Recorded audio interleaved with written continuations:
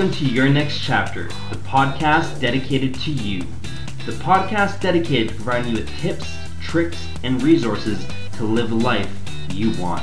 Your Next Chapter provides you with people who are living rad and inspirational lives to gain insights from to conquer the next chapter of your life. Whether you want to start a business, a new career, get into the best shape of your life, or create better routines and structure for yourself, Your Next Chapter provides you with guests to help you draw inspiration, insight, and wisdom from to lead the life you want. Hello everyone, thank you for tuning in. In front of me today I have Ali. I'm very excited for this interview.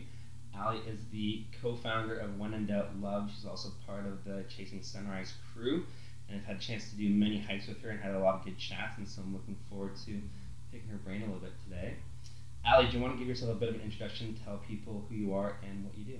Yeah, so my name's Ali, and like Phil said, I'm one of the co-founders of When in Doubt Love, and the whole concept behind this project is to start a love revolution, but with ourselves. So the whole idea behind it is that we have the ability to give so much love to everyone and everything around us, but a lot of the times we neglect to give ourselves that same love and respect that we deserve. And everyone has like their own moments, whether it's they're talking about themselves negatively in the mirror, or saying they can't or they're not good enough. We've designed these bracelets that act as your personal reminder that whenever you're going through those moments, it's just that little gift to you from you for you. Set your intention, and like I said, when you're in those moments, just remember to not be so hard on yourself. I like it. I'm looking forward to getting the men's size of the bracelets. I know you guys only have them for girls right now, but that sounds awesome. You can wear one of the girl ones.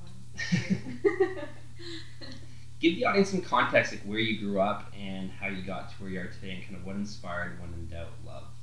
Do you want the long version or the short version? As whatever version you feel is appropriate. Cool.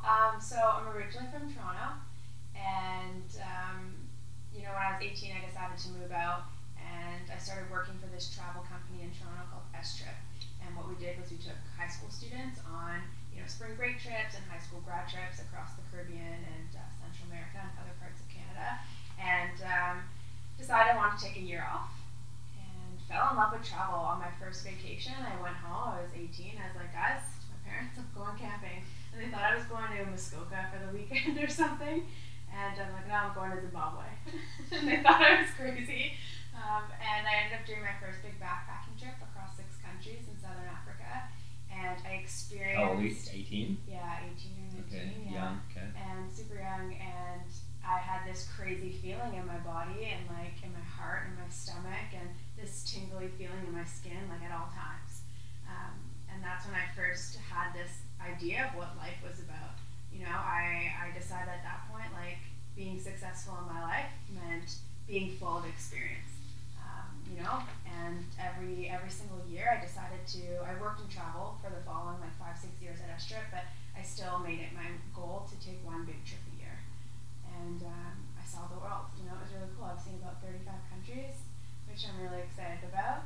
And with that came a lot of easiest way to put it is I stopped taking care of myself, when I was in Toronto. So I feel like traveling was kind of like my alter ego, the Ali I wanted to be, and then I couldn't really find that same person in Toronto.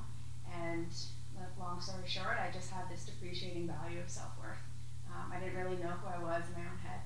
I didn't really respect my body. I gained a lot of weight. I struggled a lot with anxiety and depression.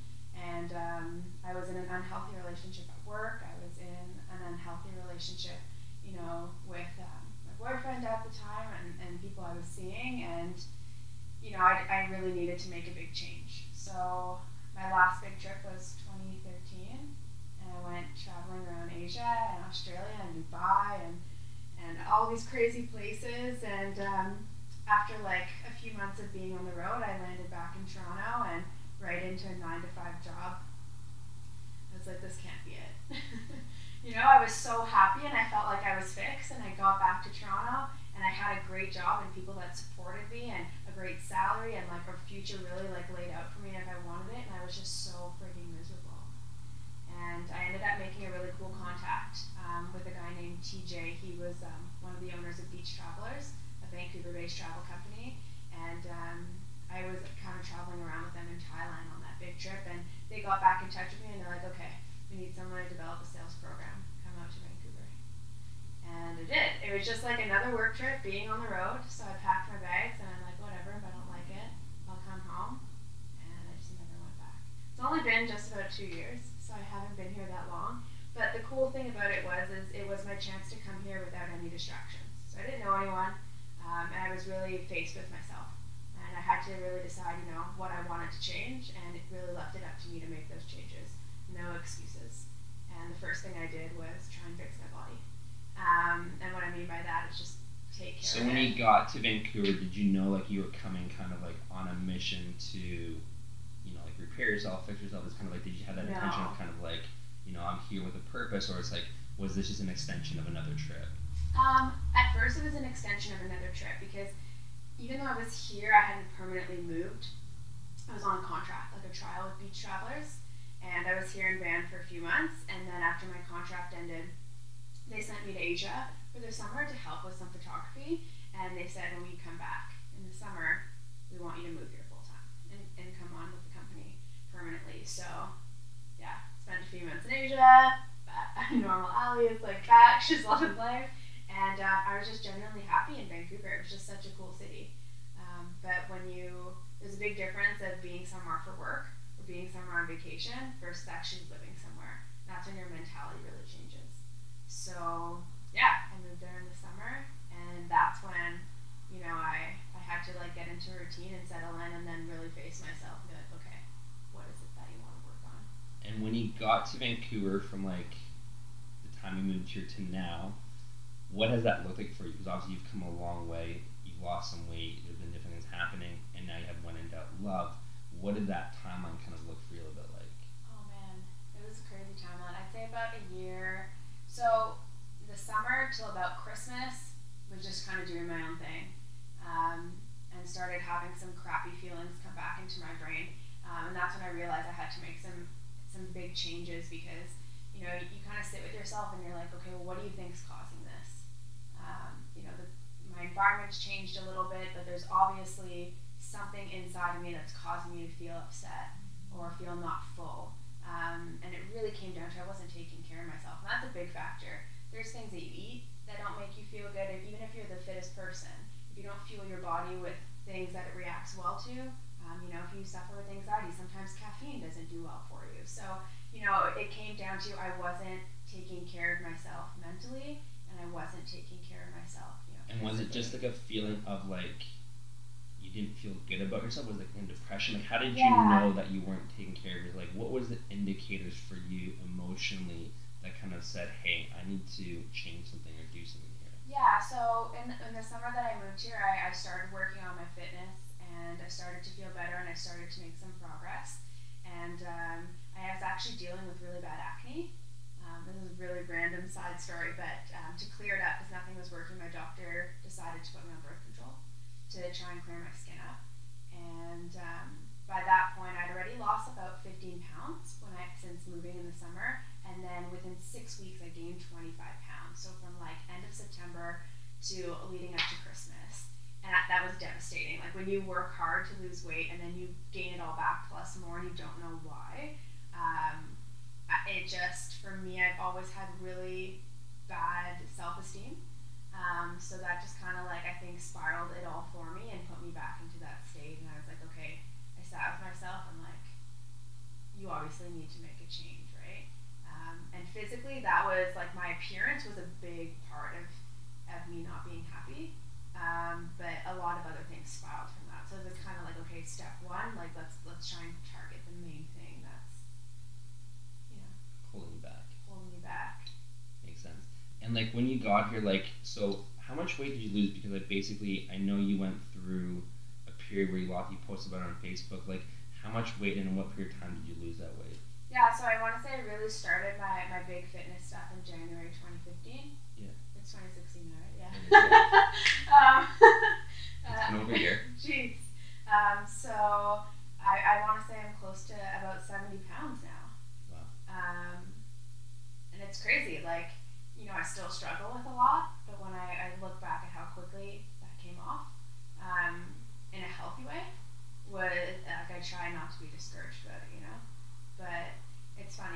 started this routine, and obviously when you have a lot of weight to lose, it comes off. It's like science. You eat less, you move, and it's like, dang, you're starting to lose weight. So I did this program called Insanity, and it's insane. I honestly don't do it. It was the worst 60 days of my life. But I lost 40 pounds on that, and I started to just feel really good. Is it a DVD set? Yeah, it was like an at-home workout. Right. And it was kind of cool because you can go as hard as you want, and you're kind of self-conscious when you want to lose weight, right? So you're not very comfortable in the gym. But I went as hard as I could at home. And it's every single day? Every single day. And then, after that, I decided to try some other workouts and couldn't really find anything that I was, like, stoked on. And then a friend of mine got me to try CrossFit. And it was really cool because I got into an environment where I really enjoyed, it really helped me with my stress. I found myself going to a workout that I really enjoyed. It's very competitive, but with yourself. You see constant progression. You're getting stronger. You're getting fitter. It's funny because the sport never gets easier. It just gets, you're just getting stronger, and the weights get heavier, and you go faster, you go harder. But the best thing that came from that, and this is what sparked this new thing that I got to work on with myself, is, when I started losing weight, it was for good reasons, but it was something that was supposed to be healthy that became very mentally unhealthy for me. Something that was supposed to better myself became very consuming. And while I was eating properly and, exercising, it just became very obsessive. And to the point where I'd be going to yoga to relax, and when they asked me to set my intention, my word would be skinny. And when you can acknowledge that, you're like, okay, Allie, there's a problem here, So talked to my doctor about it. A few friends talked about it, and it's pretty known that I do struggle with body dysmorphia. And it is common for people that drop weight pretty quickly. Not to justify it, but it is something that I do struggle with. But CrossFit helped me change that mentality when I could see girls that worked their ass off for those bodies. They were fit, they were strong, and it really helped gain some confidence. It's like, okay, I want to be that. I want to be healthy versus I just want to be skinny, Right. Yeah. For the people in the audience that don't know what body dysmorphia is, talk a little bit about that and what that means. In a nutshell, it's basically I view my body differently. I see it being heavier than it actually is. And there's different ways that people can experience it, but the way I experience it is I look in the mirror and I visually see myself to be extremely overweight when, a lot of times it happens in the change room. I'm putting on pants and I'm like, oh my God, I'm freaking out. If I'm wearing a size 6 or a size 8, I shouldn't be freaking out. So, it's a little mind game that your body plays, or your mind plays with you on the image of your body. And so to kind of wrap that up and kind of recap, so basically when you were living in Toronto, you were traveling, and was it safe to say that you were kind of running away from yourself, kind of thing, kind of the things that were bothering you in Toronto, you were kind of trying to get away from that by going on these trips? Not really, actually, because a big part of my life and who I was going on those trips. It was something that I just genuinely loved doing, and even though I was living in Toronto and that was my base, my total time spent in Toronto would probably be 6 months a year combined time. So it became a very big part of me that that's who I was. I wanted to be away. But I did learn that Toronto just wasn't my spot. I just didn't get that fulfillment or that fullness, that feeling about life when I was in Toronto. There wasn't anything that was really doing it for me there, not really my lifestyle choice or my scene. Right, so you felt it was time to move on, and when Vancouver presented itself, you're like, this is a good opportunity to go. Yeah, go why forward. not? Why not try it out? It's like another trip. If you don't like it, you come home. So it seemed like a good chance to just give it a shot. So why start When in Doubt Love? It's really cool. It's a really cool concept, and I feel like it's a very authentic journey that I'm experiencing or currently experiencing. Going through right now. And I think every single person goes through it. No matter if you think you have the most perfect situation, or you're struggling with something, or you're a guy or you're a girl, everyone has moments where they doubt themselves. And the easiest way I try to explain it is, how many times have you heard your girlfriends or someone looking in the mirror and be like, I'm so fat, or they're picking themselves apart, or you're doing that, and you look at your friend and you're like, are you insane? Stop talking about yourself like that. And you're so angry at your friend, but then you think of all the times you do that to yourself, and that's almost every day in ways that you might not even acknowledge that you're doing it. can't be, and I know this sounds really cheesy, like a quote you would see on Instagram or something, but if you can't be your number one fan or supporter, like if you don't believe in yourself, then you're closing a lot of doors for yourself. You know, you need to be able to believe in yourself and give yourself say I can do it, I'm going to do it. And I've learned that lesson hard a couple times, but it's been really nice to kind of go on my own personal journey and really try and fall in love with myself. And I think that's a really important lesson for everyone to learn. I've definitely had times in life when people believed in me more than myself, right? And since having that moment when somebody's like, you're totally ready for this opportunity, and then they tell you to go do it, and then you kind of take that leap of faith just because they told you to do it. And it's like you applied for a job. I remember one time when I started coaching with a company, and basically I did not feel I was ready to become a coach yet, right? I was kind of just I'm not ready for this role. Even though I'd been mentoring and chatting for 6 months, no, it's time for you to lead one of these classes, right? And so it was just since somebody else having belief in you can be really reassuring. Totally. Because we don't always give it to ourselves, right? And it's just easy to kind of doubt yourself, and that's just part of being human. 100%. And imagine if you can actually take those opportunities as you grow to actually say why am I talking to myself like that? You know, and the more you build on that experience, sometimes those thoughts that go through your head are kind of crazy. You know you can do it. And I'm guilty of it. I still struggle with it every single day. But it's funny, I think I'm just becoming more and more in love with this concept of falling in love with yourself. And I don't mean that in a crazy, conceited way, but why is it Julian, one of the guys that I'm doing When in Doubt Love with, he always kind of talks about this, and it's when does it become so rare to love yourself that it seems revolutionary to do so, And that's kind of one of the ideas that we're trying to take on with When in Doubt Love is, why has love become such this out there fluffy concept when it should just be raw and real, and it comes in so many different levels. But you can't love people and you can't give, love and affection and support to everyone else if you can't really give it to yourself. You think you can, but you can't, Well, it's funny because one of the first courses I'm thinking of developing is a self-love course, right? And it's interesting how and I talked to some people about it, and it's it's just sad that such a thing even needs to exist, kind of thing, right? But a lot of it stems from my own struggles and recognizing kind of the lows and highs that I've had, and that you do need to nurture yourself, but for some reason it's it's just so easy to overextend yourself, and it's almost not taught anymore. And so it's crazy that idea in today's society it needs to be conditioned back into us, right? So it's incredible what you're doing, but it is almost sad that it's something that is pragmatic across all society.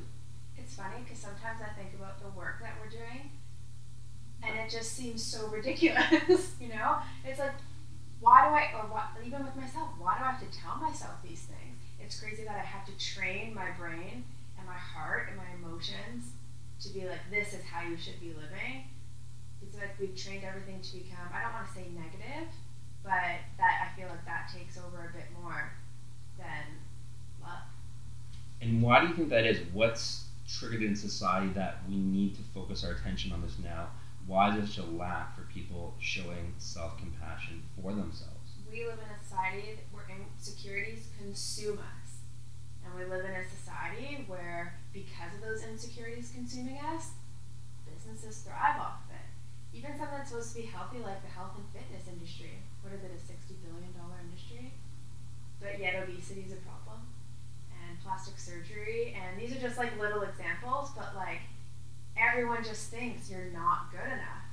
Whether that be for a job, whether that be for your appearance, whether that be for you think you're not ready or you're not good enough to date someone. You're always questioning yourself. You always have this, society has set this expectation of if they built this stereotype or this prototype, here's the girl and here's the guy. And there's a bunch of them, but that's what you need to live up to in these different areas. And people think if I'm not that picture perfect person, then something's wrong. And it's kind of funny because on my own social media, I try and, at least recently, I've tried to open up a bit more with my writing. And, because I've been working on these things, I'm trying to open myself up to receive love. I've always had walls up. And I've tried to, give love to other people. And I've recently felt what it was like to be in love. And that was a a whole new world of its own. I'm like, oh my god, this actually isn't so bad. But working on things like vulnerability and all that stuff, I started writing a little bit about it on my Instagram. And one of the girls commented, I was having a really bad day, and I wrote about, my heart just got broken, and my depression's kicking in, and all of this stuff is like spiraling. And I wrote about it, and this girl comments, I'm really happy that you decided to write about this, because there's so many times I find myself scrolling through your Instagram feed and comparing your life to mine and wondering what I'm doing wrong. And that just never occurred to me. I was just like, what do you mean? For the last 6 months up to that point, I didn't have a job for 3 months, and I was so miserable at my other job before. Not because I didn't like the job, I just was so out of that position. My anxiety and depression was crazy. I got feeling heartbreak like that, and it was just devastating for me. I was worried about so many other things. I felt like I wasn't delivering and all these things, and at that point I just felt like I was not getting anything in life right. Meanwhile, this person's comparing her life to mine, and she thinks it's amazing. So it's funny how we just perceive other people and think what life's supposed to be and supposed to be perfect, instead of just working on ourselves. Sorry, I went on a little ramble there.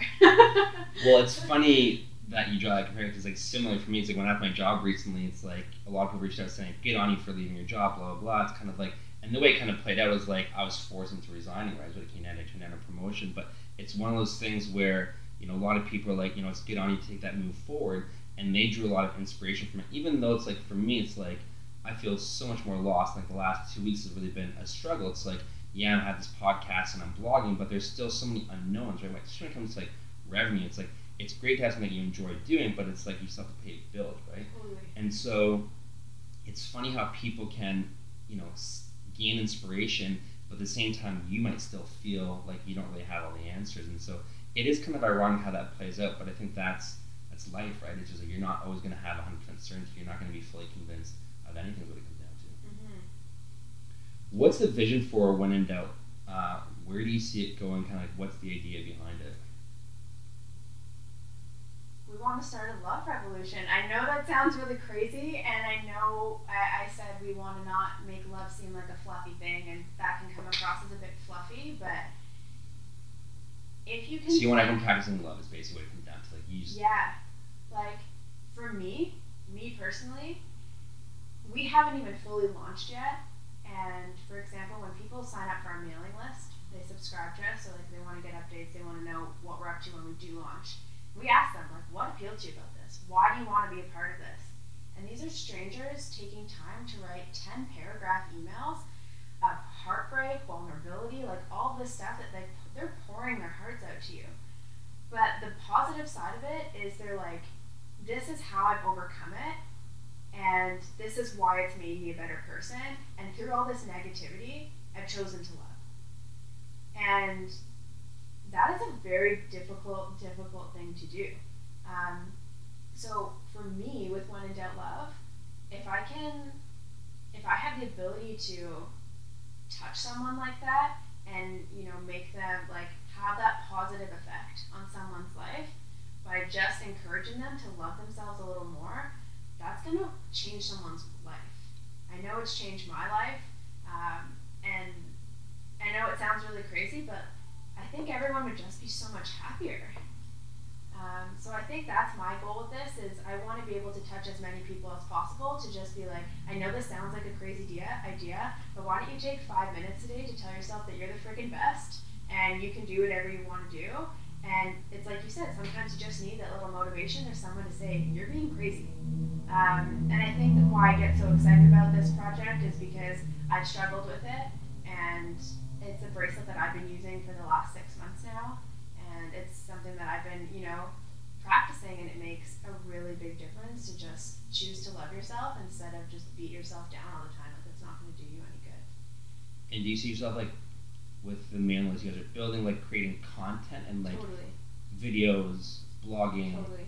and having merchandise? Is that the full vision for it, is to really inspire people to just love themselves more and provide them with resources in order to remind themselves of that and how to practice that in a day-to-day? Yeah, I think a big thing is just relatability. I think the internet is filled with inspiration, you know? People, I know it's crazy to say people don't need to be inspired, because they do, but there's no shortage of that happening on the internet right now. I think the whole point is creating a community that can show relatability, because for me, that's a different way of inspiring. You can read a quote and you're like, oh man. You can look at a picture and you're like, okay, I want to do that. But for me, if you're talking to me and you're telling me this story of something you went through and I can relate to that, I'm instantly drawn to you because, okay, this person now, they're real. And they experience something that I'm feeling, and I'm instantly attracted to that. So it's like, that inspires me to talk to you or maybe reach out and be like, how did you fix this? How did you feel? How did you? And I think that's just turning it more into a community of relatability and putting a bit of a face to it rather than just like a fluffy love post, you know? It's not just some hippies smoking weed in the 70s all over again. I mean, love. No. No, it's awesome. I think what you're building is incredible and exactly what the world needs right now, right? And so it's really empowering that you're doing that. I think, I'm looking forward to what you guys launch out. Yeah, I'm excited.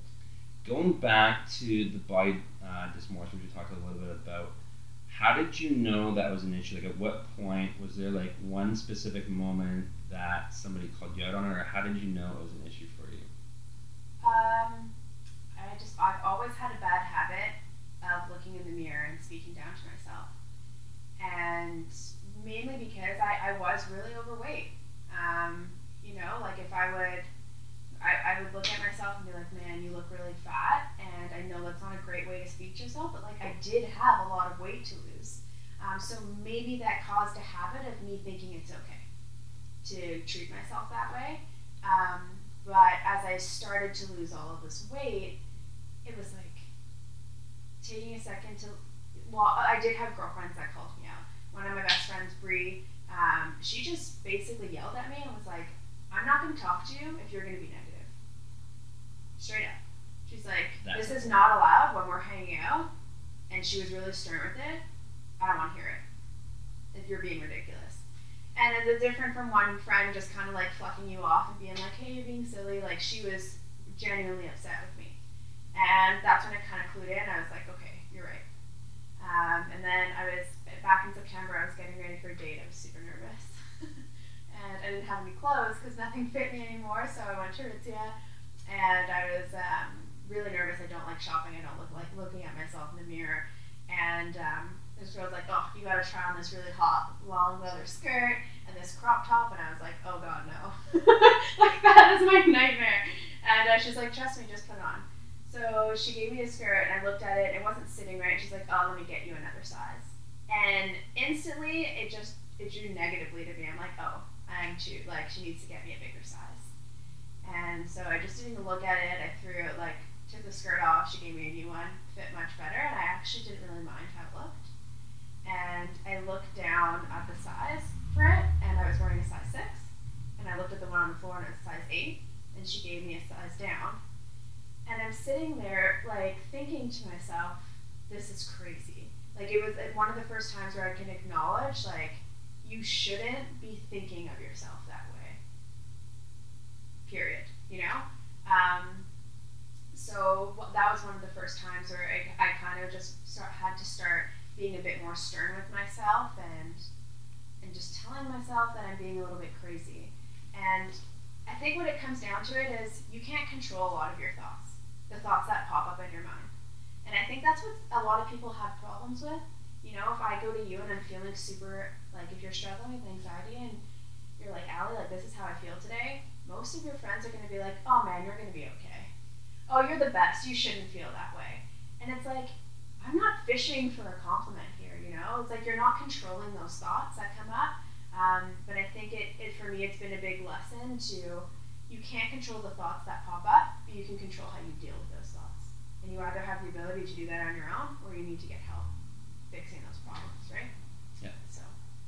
Do you still struggle with body dysmorphia, or is that something you feel like you've kind of overcome and it's Not overcome. Not overcome. No. It's still an ongoing battle. It is like, I wake up in the morning, I'm like, hey, Allie, look at myself in the mirror. I'm like, hey, body dysmorphia. It's like a full on, it is a very big struggle for me. luckily, the people I hang around with are amazing, and I'm really, really, really lucky to have best friends that know me inside and out. I'm really lucky to, they know what I've struggled with, they know, and there's no judgment. And I think that makes it a lot easier to be like, guys, this is how I'm feeling today. And doesn't change their view of me. And I think that helps me a lot to discuss how I'm feeling and try and get through it.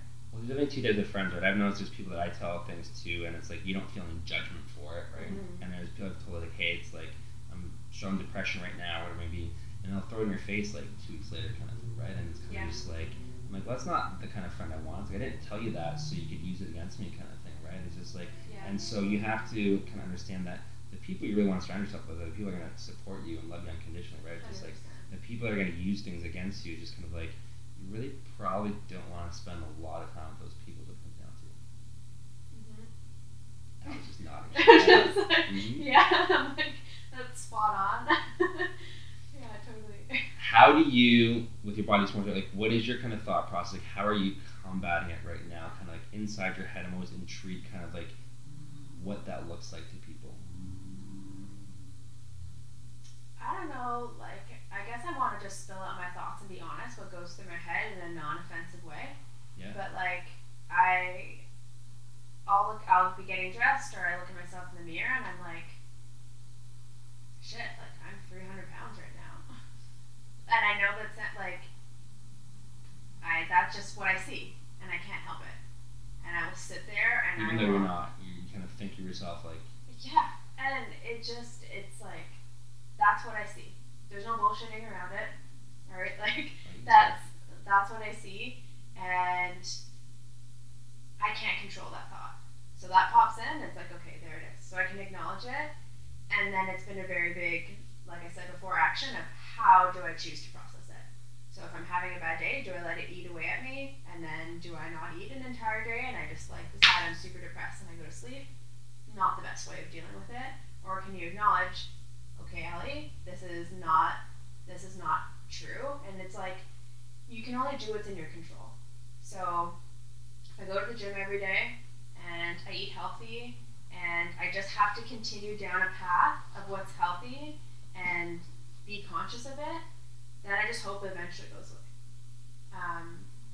But I just feel like there's nothing I can, like, I either wallow in it and allow it to consume me, or I can be like, this is not true, so quiet, keep going. And I know it comes across as easier said than done. Like, I make it seem like it's just like a 30-second conversation in the morning, like you're saying, hey, over morning coffee, and then you're leaving. But I know anyone that struggles with it knows how consuming it is. And I don't wish it upon anyone. It's not the most fun experience, but yeah. Well, it doesn't sound much different than doubt or anxiety, right? Where you can wrestle with that for really long periods of time, and it can eat up huge chunks of your day if you don't really, deal with it properly, right? Is what it comes down to. Yeah. If you go back 9 months and give yourself some kind of advice, is there anything you think you could tell yourself to kind of maybe have prevented this or minimized it? You know what? I want to say no, because when I decided I was ready to make a change in my life, I was just fed up with my lifestyle. It wasn't this diet that I was going on. It wasn't this, like, pick up a magazine, how to lose 10 pounds in 6 days. It wasn't like this fad diet. Like, people need to realize that, like, there's no such thing as like diets. It's how you live your life. And I guess that's just, I mean that in a healthy way, because I don't want to live my life on a diet. I want to live my life, I want to just have a lifestyle that's sustainable. And for me, I just had to realize over the last 6 years or 5 years, you turned into this because of these actions. Like, that's how your body transformed, and it's going to take time to fix it. So yeah, I kind of just put my head down, and I wouldn't change it, because I ate really healthy, and I was working out, and things just kind of happened.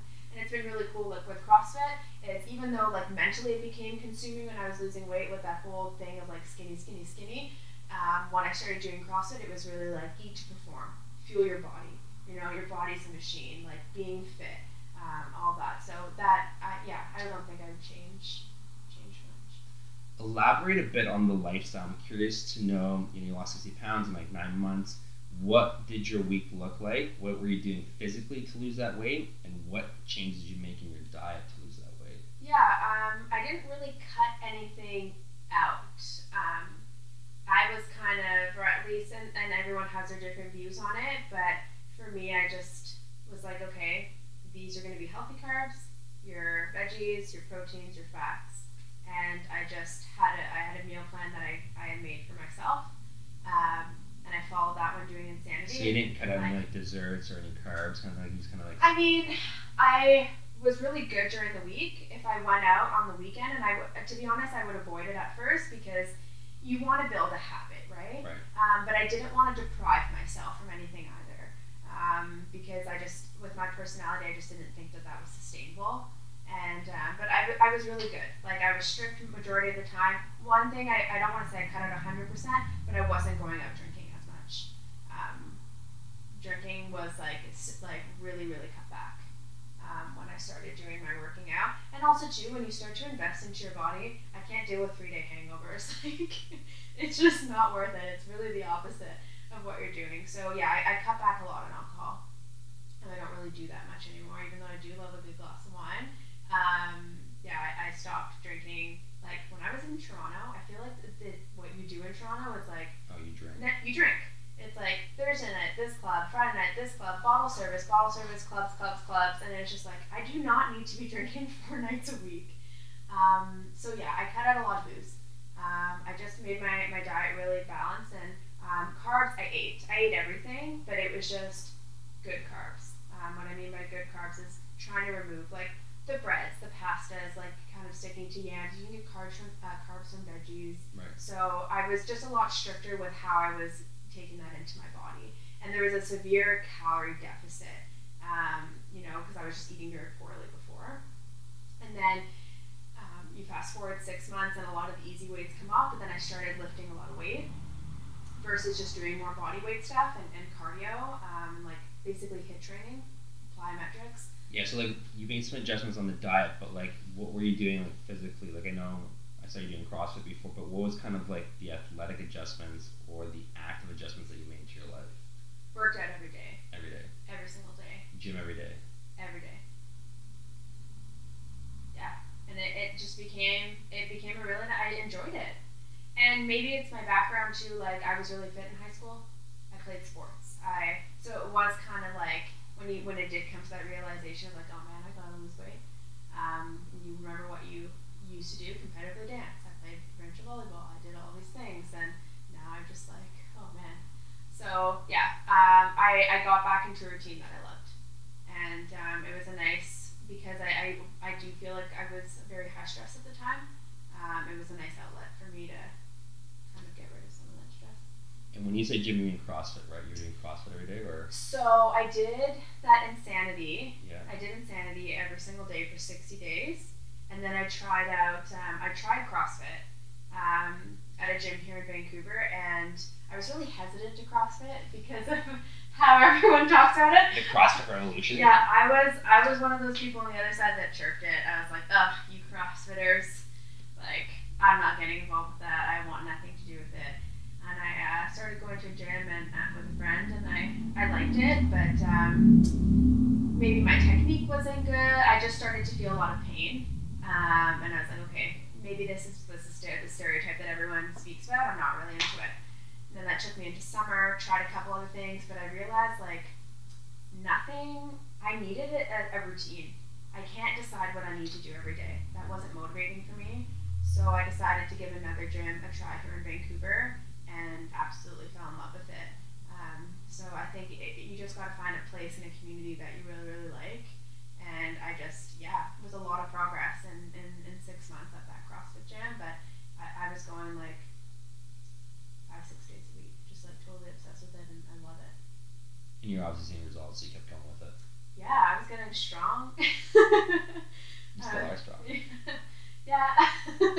No, I was getting stronger. I was feeling better mentally. I was feeling better physically. You start to see muscles on your body, and you're like, yeah, I worked for that. So So that was cool, but it was just like, I just really enjoyed doing it. For people who are trying to lose weight, maybe someone in a similar situation, what advice or what would you recommend for them to maybe do it in a way that's a little bit healthier, maybe avoid some of the problems that you had? Yeah, you gotta look at it as you're ready to change your life. If you think I gotta go on a diet, you're not gonna be happy. You gotta be ready to commit that like it is a lifestyle change. And I think this is what people don't know about yo-yo dieting is that when you lose weight, let's say you lose 15 pounds, you need to maintain that weight for 3 months, your new weight for 3 months, for your metabolism to actually adjust to that being your body weight. And that's why people gain weight back so quickly, is because their body is still acting as their heavier weight. So that's why they call it yo-yoing, because it's up and down and up and down. But once you lose weight, you maintain that for 3 months, your body slowly starts to adjust to that. A trainer was explaining that to me last year, and so one, if you want to lose weight, you got to be ready to commit to a lifestyle, and do it in a way that, don't be drastic. Like, don't be ridiculous. Be like, as of tomorrow, I'm not eating anything but celery. I'm going to do a juice cleanse, and I'm going to go to the gym like 3 times a day. Like, okay, talk to me on Tuesday, tell me how that goes, but make little changes, go into routine, don't deprive yourself of anything. Like, your body will feel deprived of sugars and carbs if that's what it's used to, and like you will have cravings, but like, you just gotta push it in. I can't really talk that. I'm like literally addicted to cookies. Like, I can't say no to cookies. You guys are right about starting small, though. One of the things I work with all my clients on is we always start small and you make realistic goals, right? I can't stress that enough. When you're starting, it doesn't matter what it is. It's like, if you don't see some kind of success early on, the odds of you continuing with it is unlikely, right? So if you set up a massive goal, and let's say you want to aim like lose 50 pounds really quickly, it's like, that's probably going to take a long time to do. So you're better off setting a goal to lose 2 or 3 pounds in a realistic time frame than setting a big lofty goal, right? And the more you do that, the more likely you are to stick with it. Set yourself up for success. Yeah. Don't set yourself up for this extreme goal. And this is what with anything that you do. If you set yourself up for these crazy goals that you don't really fully believe in, and you know deep down inside you know it's not really possible, by the time that deadline comes and you don't achieve it, a lot of people are just going to quit and think it's not possible. And that's where you get that like spiral, that hamster wheel, you know? So set realistic goals and be healthy about it, or else you're not doing yourself or your body any good, or your brain.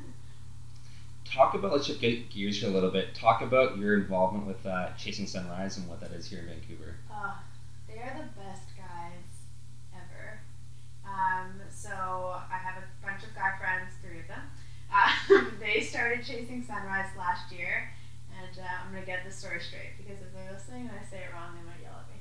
But it started off as a group of Gordon and Julian did these 21, we call it 21 day umbrella days.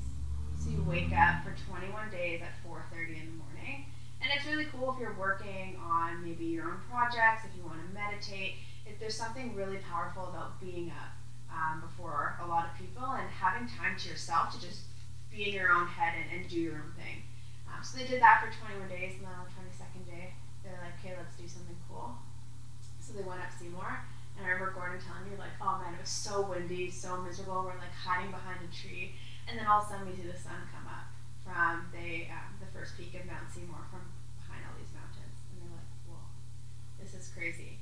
And it's really cool when you realize something like that's in your backyard, right? It's a really powerful moment. You're like, why haven't I been doing this like every day? Right. So like, we gotta get some friends with you. So they organized a hike for some friends. A few people went on it, and from there it's kind of just like exponential growth. 10 people, 20 people, 40 people, and then Canada Day, there were like 500 people singing "O Canada" at the top of Mount Seymour. And it's really cool. So for those of you that don't know about Chasing Sunrise, we essentially, here in Vancouver, it started off as a free hike, a group of people that were just waking up and doing something rad while most of Vancouver was sleeping. Before sunrise. So the key premise is that you're hiking in the dark. So 3:30, 4 in the morning, you hike up, so that way you're on top of the mountain for the sunrise. And it's really rad. So I was actually not part of any of those ones leading up to Canada Day. I had heard about it, and I knew friends that went on it, and I ended up meeting Gordon in the summer last year, and he was telling me all about it, and I was still actually really shy about my fitness level. I didn't think I was capable of making it up to Seymour. I know I'm ridiculous, but I was like, oh man, a hike with other people? Like, I'm going to be judged. And he was like, you're coming on the hike. So I went on my first Chasing Sunrise in August. And man, it was awesome. And I think I loved it so much because it instantly sparked that same feeling, that only feeling I get when I'm traveling here in Vancouver. And that was a really magical moment for me because those moments that I chase, I feel like I have to go somewhere else to get. To finally feel like you have that here at home is a really special feeling. And then when I realized, I was like, I have that here at home, I was like, oh, I just called Vancouver home. And that felt even better. And then I was like, I gotta hang out with these guys more. And I weaseled my way into this group. It was just all guys. I was like, I will be part of this group. But it was really cool to finally hang out with the most inspiring, intelligent, beautiful humans I've ever met. And like I said, they reminded me of people I met abroad, but I just felt so lucky to have that here. And the lessons that I've learned from these guys have been amazing. But anyway, so Chasing Sunrise. Your involvement. My involvement with them is, so we're looking at, like, our Instagram's huge now. We're pushing 30,000 people. A lot of curated content from our community of, like, look at people doing awesome things. But really, you know, we don't, like I said, we don't need it to be a platform to inspire inspiration. People can get that wherever they want. But we kind of want to help people, a lot of people won't have this mountain in the backyard if they're not in Vancouver, right? So now it's taking this mountain and turning it into a metaphor, and it's waking up and chasing after something that makes you happy in life. Your purpose, your passion. And I know that sounds really cheesy, but a lot of people think, like, you come across those listicles on BuzzFeed. It's like 17 reasons why you need to quit your job immediately and go travel the world. And all of a sudden that's going to make you super happy. It's going to fix all of your problems. But why don't people just think, like, what's going to make me happy in my own home? And what, you know, is it my job that I'm not happy with? Is it, like, what are you not happy with here? And how do you fix it? And we all work our 9 to 5s. We all have our jobs that we work at. And we live this epic life outside of our work. And I think that's a really important message to push to people, is that you should be inspired with every aspect of your life. We all have bills to pay. We all have to do the same thing. So it's not just quitting life, but it's basically saying what makes you really happy and what are you going to go do to get it. And I think that's a really cool thing about our community, is that just people inspiring each other to just go do cool things. And what would you say is the most important thing you've learned from those guys? There's one thing that really stands out. I can't pick. They have been the most open and understanding people to everything I've been going through, and with them we've started When in Doubt Love together. But without them, I don't think I would have changed as a human. Physically, I've changed, but they have mentally facilitated the change that I've needed. And they've done that through openness, they've done it through acceptance, they've done it through support, encouragement, love, unconditional love. And I've learned really important lessons from all of them, and I couldn't be more grateful to have people like that in my life. And I will agree with that. It's like when you go on those hikes, they've really been able to create a community. You and I talked about this last time we chatted before the podcast. It's just when you're hiking up with people, you feel like you can open up and you can share just about anything with them, right? And you have these great conversations, and it feels like you're traveling. You go up the mountain with them, and it's like you bond, you open up, and then you come down, and then it's like you kind of go on with your own lives again. But it really is an incredible community where you can get raw, honest, open, and I've had some amazing conversations walking up the mountains with people here in Vancouver and even down in Tahoe, and so it's really an incredible community to check out for sure. Thanks. You know I'm a big supporter. So for you, the next chapter now is When in Doubt Love, right? What I always kind of like to talk to guests a bit about, like, what are the challenges that you see with that, and like what is your action plan to kind of overcome that? Anytime when you launch a new business, there's going to be things that come up, and I'm curious to know how what is the big challenge for you guys right now, and what are you doing to overcome that? Well, we have a meeting about that in like 20 minutes. So, no, it really comes down to just building a solid plan for that. I think having 4 creative people in a room is the best and the worst thing because we'll be like, okay, this is the plan. And then we start writing the plan and then we split off and we'll do work on it and we get together and like, okay, and then what about this, and this? And then we get so excited about the new ideas and then our brain starts going to other places. So while I think for us it's going to be step by step creating what the actual vision is. What is the first thing we want people to know about Wine and Debt Love, and how are we going to achieve that? And once we get to achieve step 1, like what's the next thing that we're moving to? So just kind of developing our vision and our purpose and how we're going to get there and a timeline for it. That's just kind of like for the brand. And then right now we're in the midst of like actually packaging and sourcing the beads. And the cool thing about it is we're actually making them ourselves. So like we're really stoked to just say that they're handmade with love in Canada. Phil, we might need you to make some bracelets. That's awesome. But yeah, and then also just trying to engage with people as authentically as we can. I talk to every single person that joins our mailing list. I know who they are, I know what their story is, and we kind of go back and forth. And I want to curate content that's authentic and real, that's thought-provoking, that's relatable, that's deep. And we want to turn. It's interesting working on this project with 3 guys because you really do get a lot of different perspective. And I think we just want to develop real, inspiring, but authentic content. So really creating a solid action plan going forward for the company is Yeah. really a big focus for you guys right now. Yeah. Just putting action to like the vision for sure. If someone is struggling with love in their day-to-day, what would you recommend for them to kind of overcome that? What's a good way to kind of start practicing more self-love? 1, you need to understand what you're unhappy about. So the first thing is identify what's... Yeah. Like, what do you not love? It's really cool because, like, I was reading this thing and this quote has, like, totally stuck with me. And someone was like, if I asked you to list, okay, I'm going to do this exercise with you. List all of the things that you love in life. My family, snowboarding, surfing, outdoors, sports. Yeah, nature. That's the ones that come to mind right away. Okay, so you said 6. Not one of those 6 things did you mention yourself.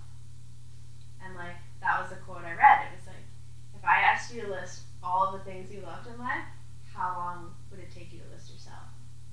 And it's We crazy. could have gone to 100 and I probably wouldn't have listed myself. And the thing is, like, I wouldn't either. And I don't think majority of the people will. And that's what I mean with like, why has it become this crazy thing to love everything around us and everyone around us? And we can't even be like, hey, Allie, you're freaking killing it today. Like, you're the best. Like, And when we talk about like this self-love thing, it's not this like, girl, you're like a diva, you're like super fabulous. We don't want to go that road. It's like you said, number 1, identify. What do you not love about yourself? Because if you actually started listing those things, you would probably, when you're thinking about it, think that you're crazy for saying half of them, So yeah, to answer your question, 1 is to just identify what you're unhappy about, what don't you love, and then work on it. Is there a reason that you feel that way? If I'm telling one of my friends this is how I feel, he'll be like, why do you think you feel that way? And a lot of the times I can say, because of X, Y, and Z. Sometimes I'll say I don't know, but deep down inside I know. So identify and work on it and see if you can make actual changes. A lot of times we just don't give ourselves time and space, and we're so chaotic. We're always busy. We're always doing something. You just need you time. You need time to settle and take care of your mind and your body, and figure out little practices that like will make you happy. For me, it's like I do my meditation. Some days it's great, some days not. Some people it's working out. I like to go float. Like there's a bunch of like things that you can kind of do to maybe help clear that space and have that time with yourself. But I think having time with yourself is super important, because if you keep pushing it off and pushing it off and pushing it off and you're always running around, it's going to get to the point where you can't even sleep at night, because that is the only time it's like your brain is like, okay, I've got you now. And I think that's a really bad time to, you don't want it to get to that point.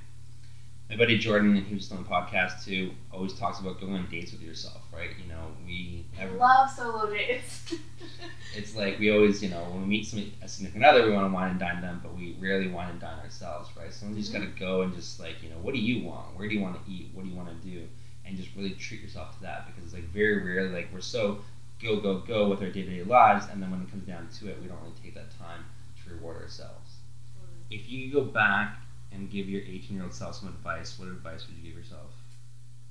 Like, I know cookies are really good, but you don't need to eat so many of them. I'm sorry. That is great advice. I would just say choose your lifestyle wisely. Time goes by really fast, and I don't think I'm really affected by age. I don't think that bothers me, but you can't get a lot of those years back, and it's really important to just treat yourself with respect, eat properly, fuel your body properly, work out, and take care of yourself mentally. How you deal with stress, what you practice, what you preach, how you actually act, compassion, vulnerability, love. There's all of these crazy things, but I wish I would have figured this out when I was 18 or 19, because I'd be interested to see how I would have lived, or what I would be feeling now. But yeah, practice those things because they're really important. You don't want to get to a point where you feel like you've hit a low and you're like, what do I do now? So. And what advice would you give for the audience as last words here? We're wrapping up. Kind of anything you want to leave the audience with? Yeah, I feel like practice self-love. Yeah, practice self-love. I know I've said it a million times, but really just take some time. I did something called a personal audit yesterday, and I think they're really cool. To just go on those self dates and take some time to reflect and just figure out what you need to make you happy, and work towards it, because you should only be it's your life, No, it sounds really cheesy, but you shouldn't be living it for anyone else. Figure out your purpose, your passion, what fuels you, what makes your skin tingle a little bit and gives you really that feeling of fullness and excitement, because when you can feel like you're living a full life, that's a really cool thing. Nice. And where can people find you? What social media platform? What's the best way to reach out to you? I'm really big on Instagram. That's my favorite platform. I spend way too much time on there. So you can reach me at Ali Pintucci. And I'll spell that out for you guys. You can spell it out. And it'd be really rad if you guys checked out the Chasing Sunrise and When in Doubt Love websites, whenindoubt.love.com, and connect with us there, because we're located here in Vancouver. We're going to be doing a lot of really awesome stuff. Cool. Well, thank you for being on the show today. I appreciate your time. Thanks. I'm excited. And for everyone that enjoyed this, do subscribe on iTunes and check out more of the podcast. And if you want to check out some of the writing, go to phillipsquincy.com and you can find more there. Thanks, Will. Thanks, Ali.